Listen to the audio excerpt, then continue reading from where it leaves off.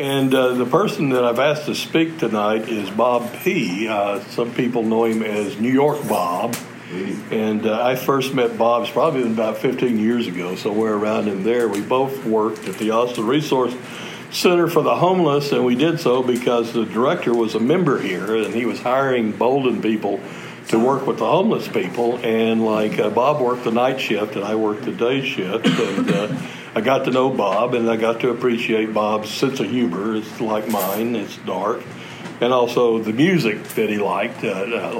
Bob is a expert extraordinaire on rockabilly music and hillbilly music and genuinely weird music. So I've always enjoyed his sense of that. And so over the years, it's I always enjoyed talking to him, and I found out that Bob has not told his story here tonight, so I asked him to be the first person in September to tell his story. And with that, I give you Bob.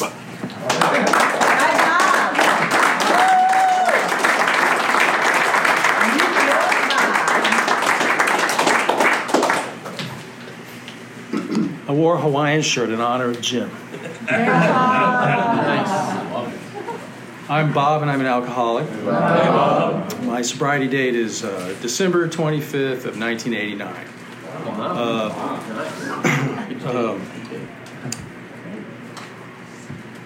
That was, I did my last... okay, so there's drugs in my story, right? So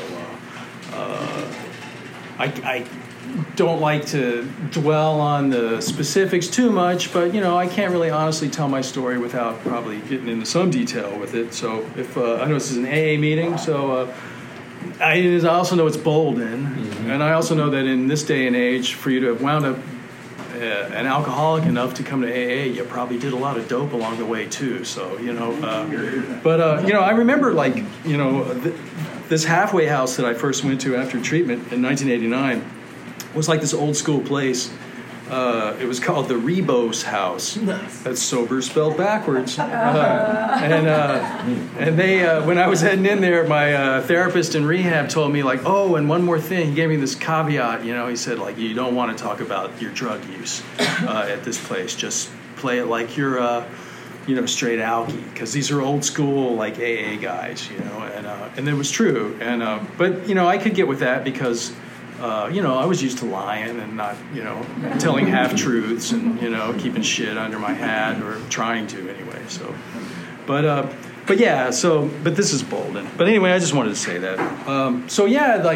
Christmas Eve of 1989, I did my last bag of dope in this, in my mother's apartment in Pittsburgh. So, where I had gone to kind of clean up.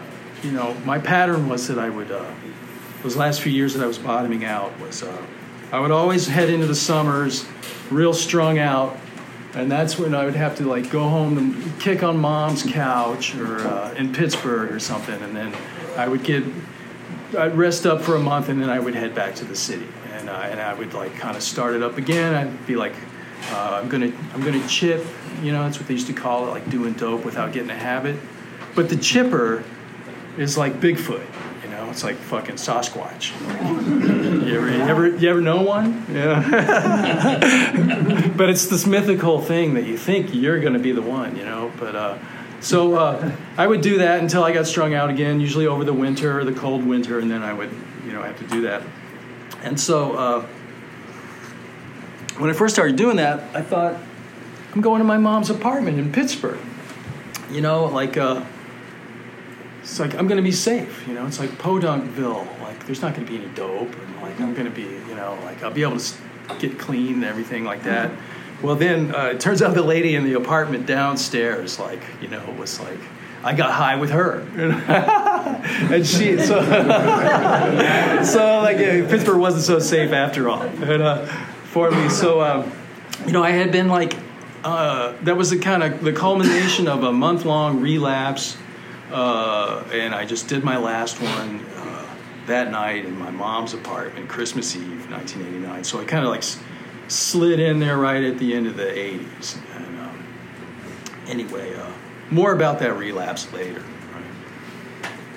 Right? So they say when you speak like this, you actually speak 3 times. There's the one you do before, there's the one you actually do, and then there's the one you do afterwards when you're kind of like revising and editing to make it sound better in your head, So as I was doing the first one, and my mind just kept going back to this childhood stuff and my dad and shit like that. And I don't want to wallow in that stuff too much, but there's some there's some stuff there worth noting, right? So one, alcoholism and drug addiction runs in the family. It's particularly strong on my dad's side of the family. And most of them are gone now, and their lives, like his sister, her husband, one of my cousins, and then they're all gone, and their lives were probably shortened due to, lifestyle choices, we could call it, right? Lifestyle choices, drinking and drugging and so forth, And so my dad's a big drinker, and he's still around. He's like 80 years old, and he just he's had half of his stomach and throat and everything removed from esophageal cancer that he got, and he has had spells of sudden spontaneous amnesia. He's fallen flat on his head on the living room floor and everything, all these things, but the old fucker just won't, he gets back up again, and runs to Trader Joe's and buys some more $2 Chuck, another case of wine, or pours another vodka or whatever, and God bless him. But he's still around. Mom's side of the family I'm not as familiar with, but anyway, so I grew up around that, and so things were always kind of volatile and unpredictable, and you never knew what version of the old man you were going to get, and then you never, by extension, you never, when we would go to these family gatherings and stuff, you never knew what, they could be the nicest people, and spoil me rotten, and then in the flip of a switch, they could be mean fuckers, and bullies and stuff too, and you never knew what you were going to get. So that created an atmosphere of uncertainty and anxiety, that I lived in, and then in addition, and we had a comfortable life, we moved a lot because my dad was kind of climbing up this corporate ladder, and he would get a different job, and we would, so we would pack, okay, we're moving to Pittsburgh, okay, we're moving away from Houston because Dad got another job, and he was into his career and everything like that.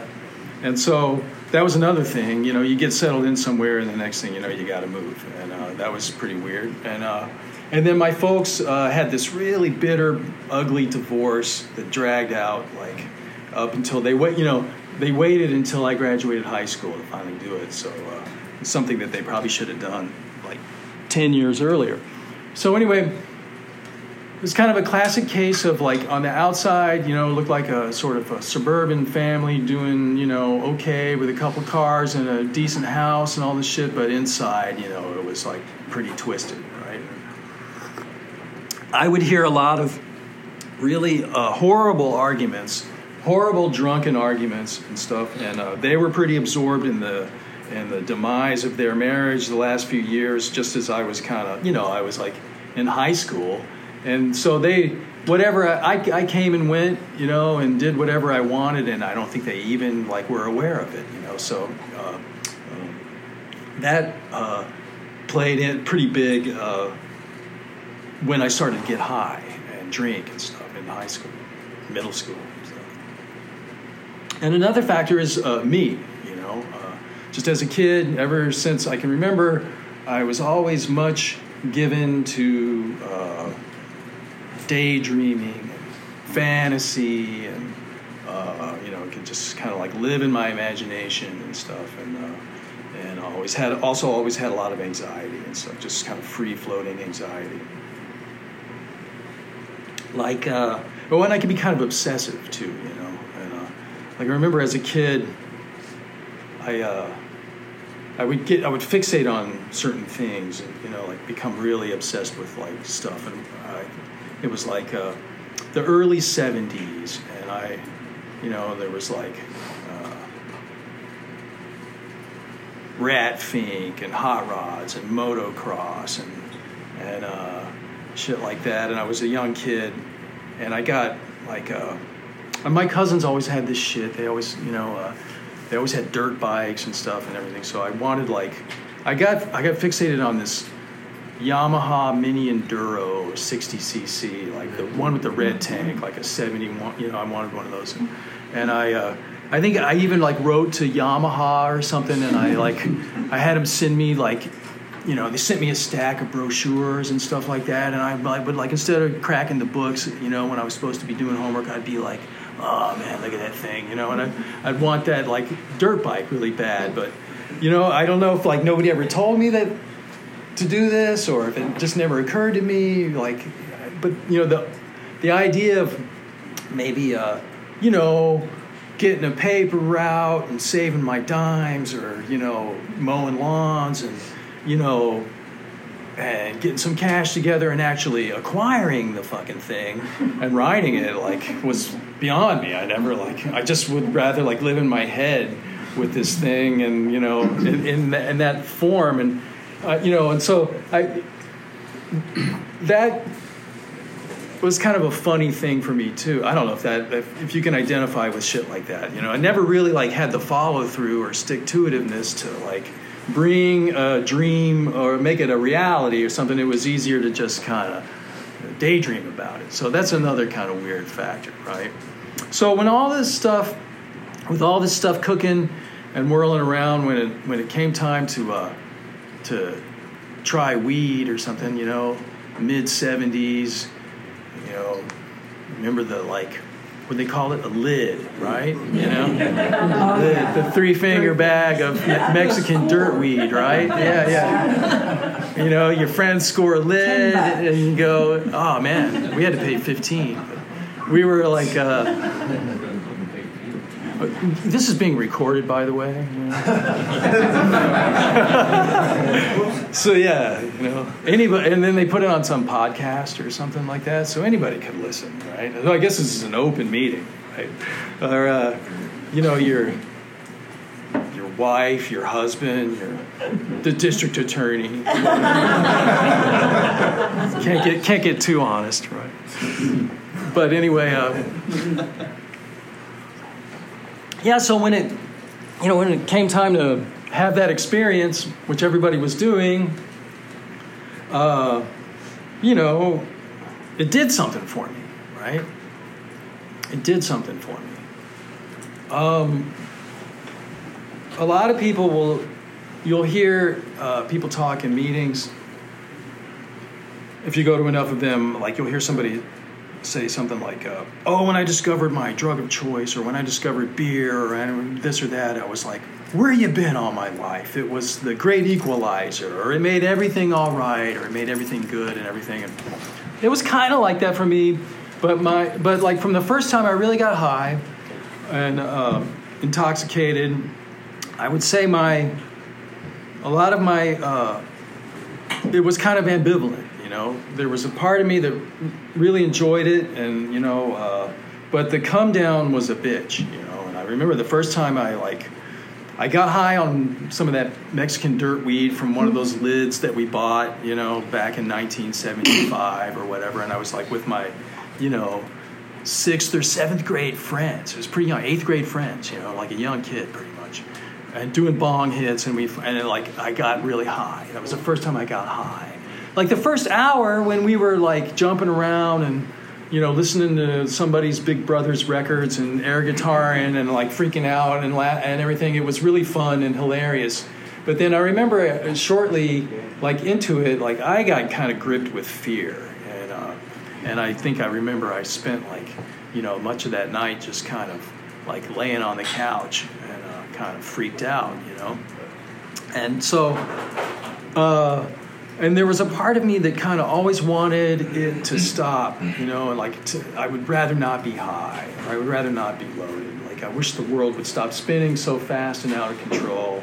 I don't know about this shit, And I think that helped me a lot later when I was like bottoming out. It was, it was time to consider this sobriety thing or, surrendering and all of that. So all of that just really kind of accelerated. And like I say, I was free to come and go. I was kind of a latchkey kid that, I went to school and went through the motions and didn't really have much direction except for the drug culture and stuff. So by high school, instead of like some pamphlet about a Yamaha mini bike, I was, I was doing coke and reading High Times or something. And I was like dreaming. My dream was to like be some kind of like international drug runner or something like that. And like, I had this little racket going where I was mowing suburban lawns for like $10-20 a pop, and then I would get a quarter pound of, I'd upgraded from Mexican dirt weed to Colombian weed, and I would sell it in school, and I would make more cash, I was never such a sort of little capitalist go-getter ever since, as I was when I was in high school, like dealing drugs. Like I wish I was motivated to make money like that now, but I lost it and I never got it back. But anyway, so other than that, I didn't really have much direction for shit, you know what I mean? And so I just kind of did that. And by then, I was like, I'd kind of tried everything, or I was well on my way to having tried everything. And I was pretty hung up socially and awkward. I didn't really have any skills for living. But I was starting to get like these shit jobs and stuff, like even in high school. I remember I got into some trouble owing some guys some money. And I had to go take this job real quick to try to like get some more cash to pay these guys off as quick as I could. 17 years old, and I'm already in that shit. And I got this job at this used car lot outside of Pittsburgh, where I went to high school. And like it was kind of funny, I was a lot boy, and I had to like wash the cars and chamois them down and try to make them look good on the lot. But I guess they thought I was really slow and I didn't wash the cars fast enough. And the used car salesman outside of Pittsburgh in 1980, what do you think they were like? It's like, people try to make movies with characters that look like these guys, and they're not, they don't come as, it's not as good, right? Like double knit slacks, polyester shirts, and chains and like mustache and shit, and they would bust my balls, at work. These salesmen, they had nothing else to do. Nobody was coming in and buying their shitty lemons, and stuff. So, like, they bust the lot boys' balls, and they would say like, "Hey, Bobby," That was another thing too. Like when we moved to Pittsburgh, we had been living in Mississippi, in Jackson, Mississippi, where my name had always been Robert, because my dad's name is Bobby. I had a cousin named Bobby Jack Reed, and in Oklahoma City, and so they called me Robert, I think, just to differentiate, right? And so that had always been my name. But when we moved to Pittsburgh, it was a different culture, kind of, and there I think once a kid hits puberty, they're like not supposed to run with more than one syllable, right? So like for 6 months at school, I'd introduce myself as Robert, but they would be like, "All right, Bob, nice to meet you, Bob. You want to drink a pop? What are you, jag off? And that. So these like car salesman guys are like, "Hey, Bobby, hey, Bobby, it's like you should meet my nephew, He's a jerk off just like you." Hey, Bobby, if you was going any slower, you'd be moving backwards, And so I'd be like, and I'd get fired from the job, eventually they'd say like, "We don't need you anymore. You don't have to come back next week." And, and I would go and I would get another crappy job, and then the same thing would happen and everything. And I just kind of, directionless, kind of lost, just sort of drifted into this life of kind of mediocrity, right? Kind of half-assing everything and getting by like that and getting high. And my folks divorced, and my dad just didn't even talk to me. And, it's funny, my sobriety date is also my dad's birthday, Wow. and it's also Christmas, right? So it's very Christ-like of me, don't you think? And anyway, and that's like, unless it's like some kind of unconscious Freudian shit, that was purely by accident, but maybe it's not, that I got sober on my dad's birthday. But my relationship with my dad has remained a sort of perplexing riddle, throughout all this time, 30 years almost sober, and it's still like, dealing with a guy that drinks, and, it's like you're never really gonna... Anyway, I don't know why I'm going off on that tangent, but dropped me off at school.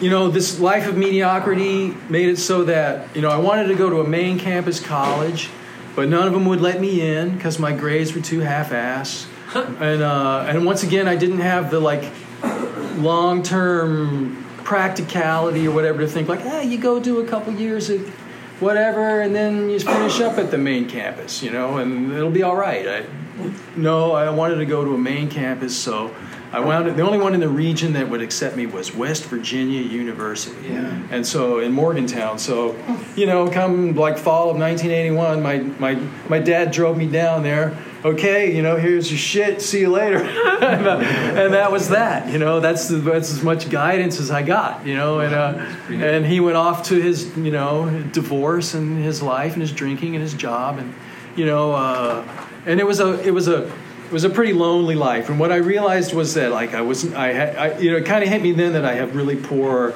life skills. And talking to people was hard, and I was really shy, and this whole thing of I don't know, I wasn't ready to go to school. I didn't even know how to even, I was poorly equipped, let's put it that way. So I just kind of kept compensating by making friends with drugs and meeting people that got high like me, and then here's where the drinking comes in.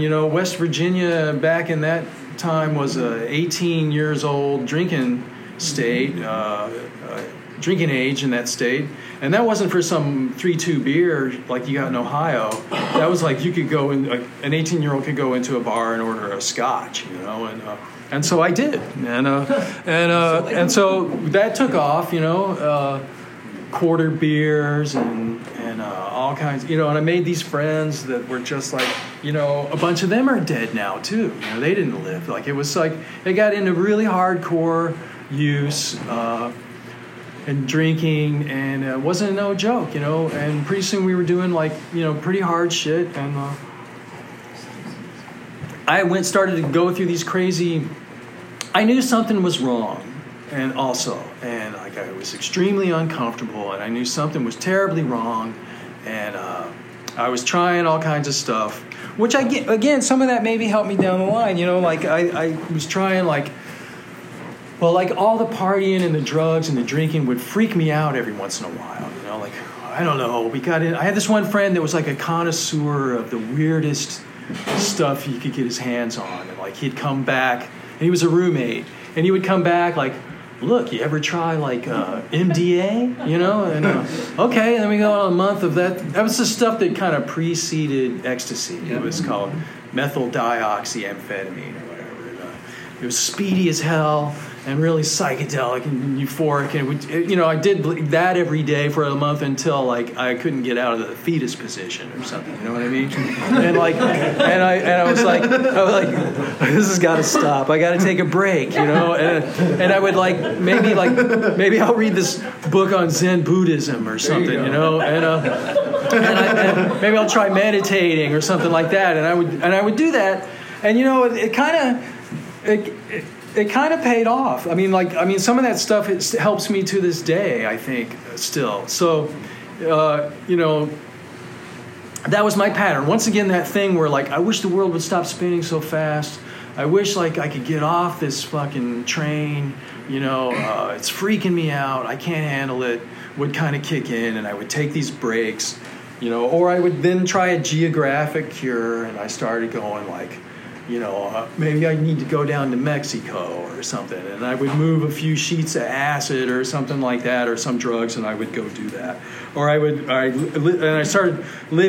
in the West Coast. I lived in San Francisco, like in the early mid 80s, and it was a whole different place. I had a room in a flat with people that cost $130, and I think the median rent now is like $5,000 or something,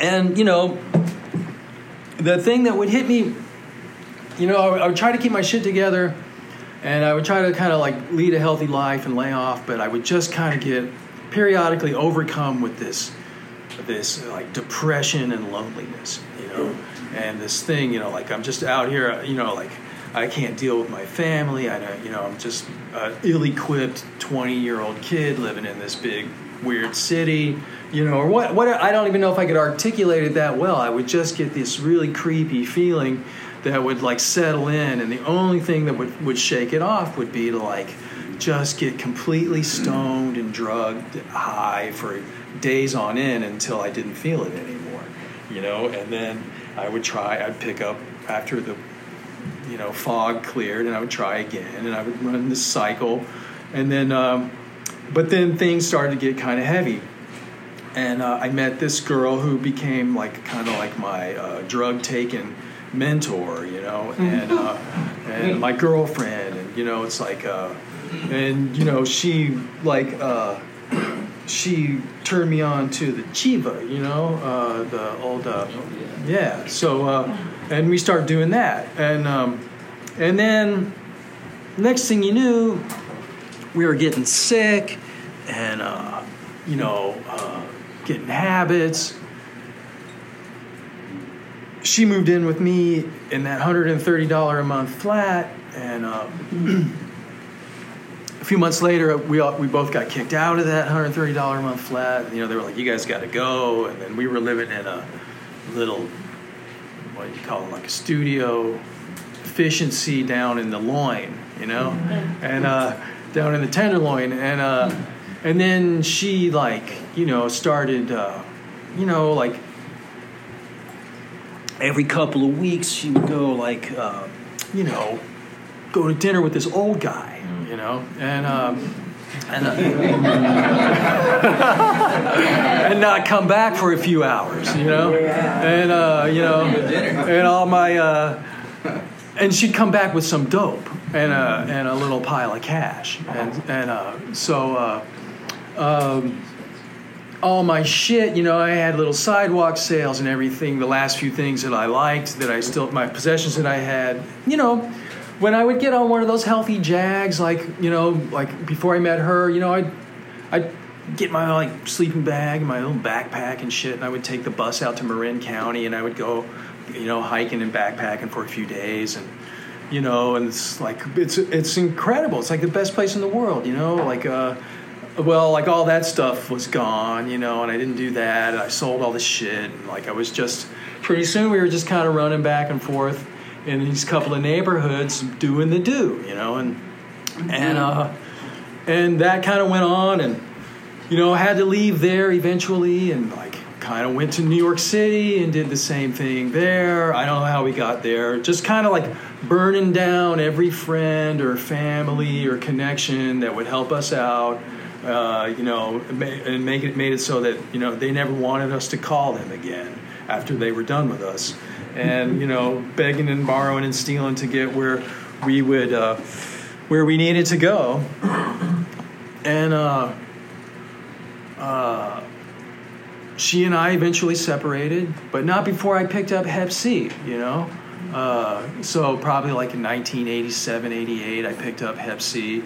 I didn't know I had it at the time. They didn't even have a fucking test for it at that time, They didn't even know about it. And so, And then things just got crazier and crazier. I did the same thing in New York City for a couple of years. Just kind of like anybody I could talk into let me sleep on their couch, or a girlfriend might let me live with her for a while, or and while I have this like secret life of lies and shitty jobs I would get fired from, and bringing some other poor person to the point where they're watching you through the keyhole of the bathroom while you're geezing one, and they confront you about it, and you what do they call that? What's that? Where you tell somebody you didn't see what you saw. Gaslight. You gaslight them, right? Gaslight them into like where they would have doubts about what they actually saw, and with their own two eyes, like evil shit, and really sick stuff. And that's just what you did to get by, man, that's just part of the game. And I became friends with this guy Lucho, who was kind of funny guy. Luis Martinez, he was from Bogota, and I guess he had come from some wealthy family in Bogota. Like at one point, drove around Bogota in his little Alfa Romeo, but like he was just like living in squalor in East Harlem and smoking crack and stuff. Like by the time I knew him, and we were like, he always knew where in the neighborhood to get, and I had maybe $20 or whatever from my job, and so. We worked this little thing out called Lucho. He'd be like, hey, go to 112th and Lex, and get this shit called Mongo. And and I would, and Lucho was correct, and we would split it and shit. And Lucho had this kind of funny thing where like he still had some of his like old Playboy airs about him, like we would be sharing a pathetic quart of Midnight Dragon malt liquor, but he would pour it into a glass with that little twist, like from a wine bottle or something. Or Lucho would come over to your place and he'd be like, you mind if I look in the fridge for something to eat? And you'd be like, there's nothing in there, like you'd think there was like some wilted lettuce or like half a slice of American cheese in there or something like that. And then Lucho would come out with this plate that he put together with all that stuff. That would be amazing. Like, where did that come from? Can I have some? And he'd be like, I don't know, man. That's all I got, And he was funny, But Lucho got the bug, He got the bug for sure. It's like the late 80s in New York City, man. Everybody was getting sick. I didn't fucking get it, How did I not get it? I didn't fucking get it, And so, anyway, one more story in like a mofo here, and I should get to what happened. So just kind of the circus continued, and I entered that pattern where like I couldn't keep it up anymore by summertime, like starting like 1987, 1988, 1989. It was just worse and worse, and I'd kind of go splat, and I'd have to like go back to my family or somebody to like let me stay on their couch for a little while, and like the first time I did, I was able to kick on my own. But then, like, I had to start going into treatment and stuff like that. And it was the 80s treatment era, and I still had some, thank God, my dad I was like 26 years old. My dad still paid for some coverage on Blue Cross Blue Shield, which was really good at the time, and I was able to go to rehab. And they just did the thing that they do in rehab, which is, they basically confront your denial. You're in somewhere for... you can fatten up and on the 3 meals a day, and then they put you in the hot seat and confront your denial, and all your lies and your bullshit and everything. And I wrote this chemical history they have you write, and so but I thought I was writing like On the Road or something. So and the therapist guy was like, "What the fuck is this?" It's like, you're full of shit, what about that time you stole a car from your dad, or whatever? I'm like, oh, this guy's done his detective work. I don't know if I care for this treatment modality. And I was kicking and fighting, and then there was this doctor that would come around. like an MD that would come around. I think they would like check your vitals and everything to make sure your liver wasn't blowing up and shit. Oh, and by the way, my liver was blowing up because it had settled back down, but I had tried to do the same thing a year before, and they wouldn't take me in because I had some kind of really elevated liver enzyme count, and they couldn't figure out what I had. They couldn't figure out what I had. Hep A, Hep B, non-A, non-B. There was this vast category called non-A, non-B, and that's all they had. They hadn't narrowed down the Hep C virus yet. And so I had that non-A, non-B. We don't know what's going on. Your liver has to settle down before we'll take you into rehab. And then I skipped, and I went back to New York, and I got high for another year. And so anyway, this doctor came around, and I was telling him, I was griping to him about like this therapist and this place, and they're doing this and that. I don't want to suffer the consequences of getting high anymore. But and I'll even go so far as to consider going to this AANA thing, but this place, I don't know. And the doctor said, like, hey, it's not jail, sign yourself out, and that kind of shut me up. I was like, I just kind of wanted to grouse to this guy for a little bit. And and he said this, but you should know that you are incapable of making a good decision for yourself. And I don't know, something about it at that time, like in the big book they talk about, like, when 12-stepping the guy, like this, your prospect, you got to catch them at a time when they're open, you know what I mean? And like they're open when they've had the shit kicked out of them and they're hurting, and that's when you're open, right? Like, and so maybe that's what it was. But I heard this guy, like my old man had told me that my whole life growing up. He's like, you have shitty judgment, But I at least consciously, maybe probably not unconsciously, but consciously, I had learned to like kind of blow that off. But when this doctor said it that day, I was like, damn, it has really come to that, and that's not what I meant to become, somebody like that. And I had this kind of first moment of clarity, and I felt so trapped.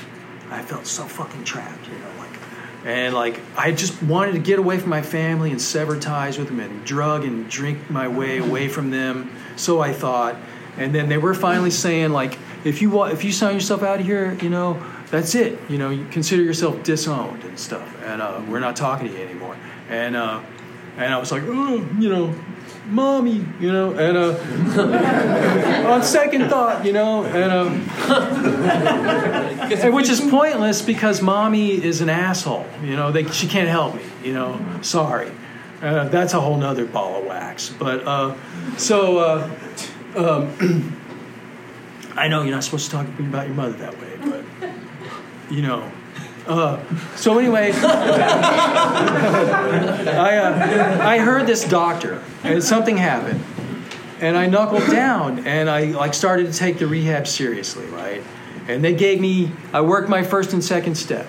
They gave me these, what do they call that? What's that place in Minnesota? Hazelden. They gave me these fucking Hazelden pamphlets on the first step and the second step, and grandiosity, of course, and I read some shit, and I wrote some shit, and I presented some shit to a group, and I wrote a group, and everybody said, like, nice job, and everything, and I can't remember any of it. And then I finished, and they suggested going into this halfway house. So this was all in Pittsburgh, and I'd come back from New York to Pittsburgh, and so I was going in through treatment there, and so. The place I settled on, they wanted me to go up to this place in this town called Butler, Pennsylvania. I was just like, no, I'm not going up to fucking Butler, Pennsylvania. And I'll take this Rebos house place that was down in this belly-up, ruined old steel town, like just on the outskirts of Pittsburgh. And like they didn't have nothing going on there.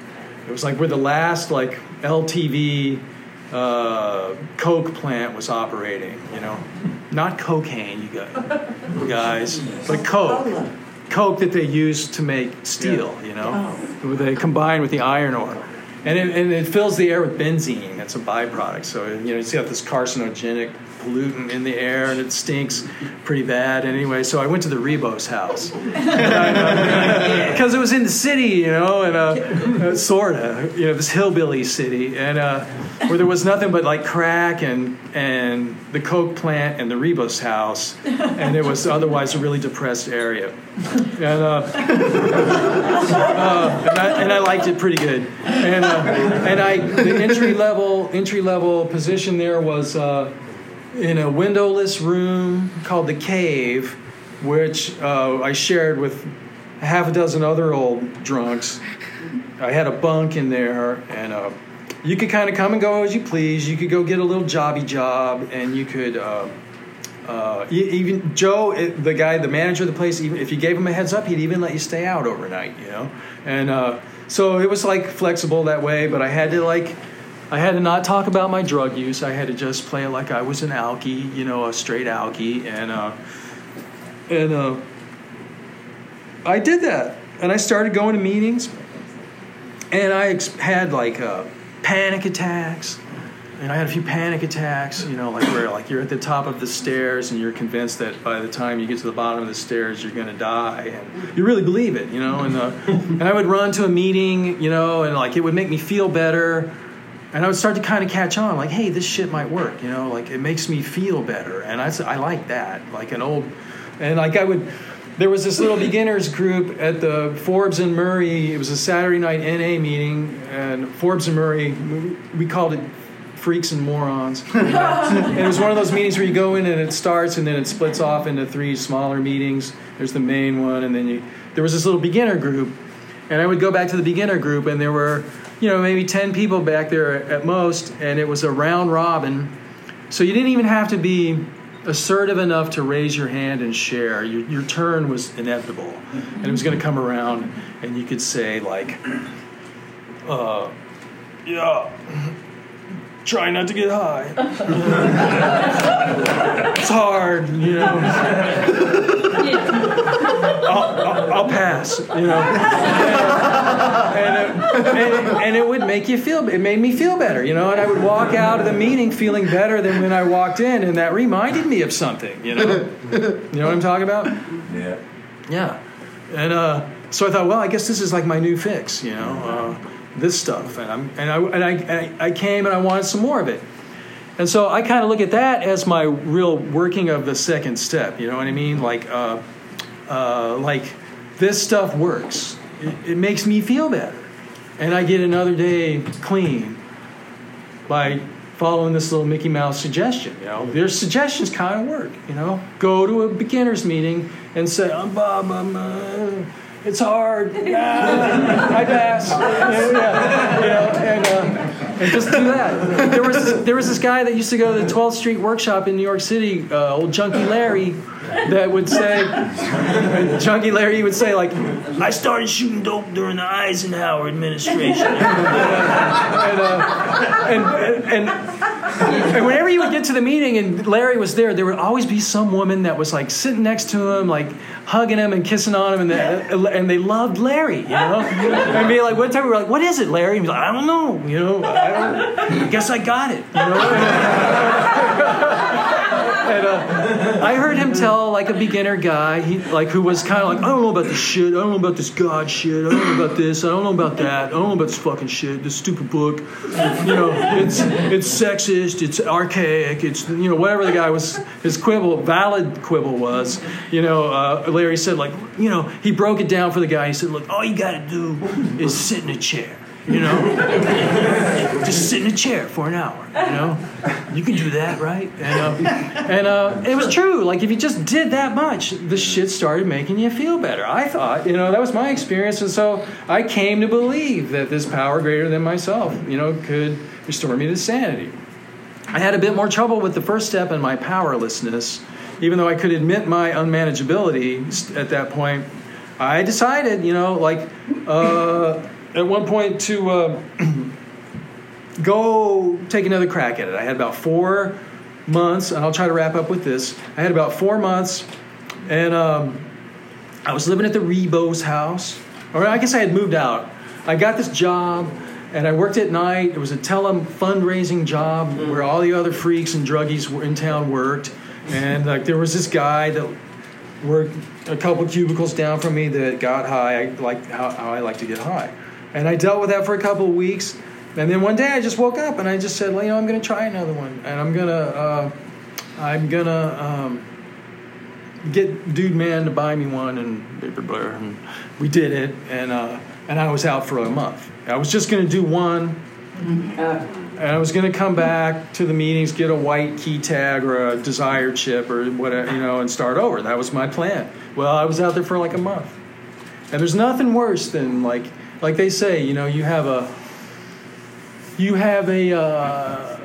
head full of AA and a belly full of booze, It'll fuck up your drinking and getting high. So watch out, it just won't work the same for you. And that happened to me. And I wanted nothing more than to just come back to the meetings and be clean and once again have my world stop spinning so fast, and out of control. But I couldn't get back in, I couldn't get back in. I'd get a couple days and I'd run into the guy at work and he would say, oh man, you should have been with me yesterday. It was really good yesterday, And that would make me want to try again tonight. And I would just, like they say in the other program, doing the same thing over and over again, expecting different results. And, so fortunately, one time, this guy, he just kept beating me, He started beating me. Like, I just get these, he'd come back, it would take him 2 hours to get back, and it'd be a dummy, and I finally, the last one I bought from him, I tried to cook it up in the spoon, and it turned into a fucking pancake. There was so much Bisquick in it or something. It just turned into a pancake. And in a fit of complete frustration and rage, I took all my stuff and I threw it in the garbage can. And that's the last time. That was the last time. And I didn't do that shit. And I've run out of time, or I would tell you about how I got cured of Hep C, which was miraculous as well. But I'm out of time, and you can't go over, man. That's the law. So, thanks for listening, everybody.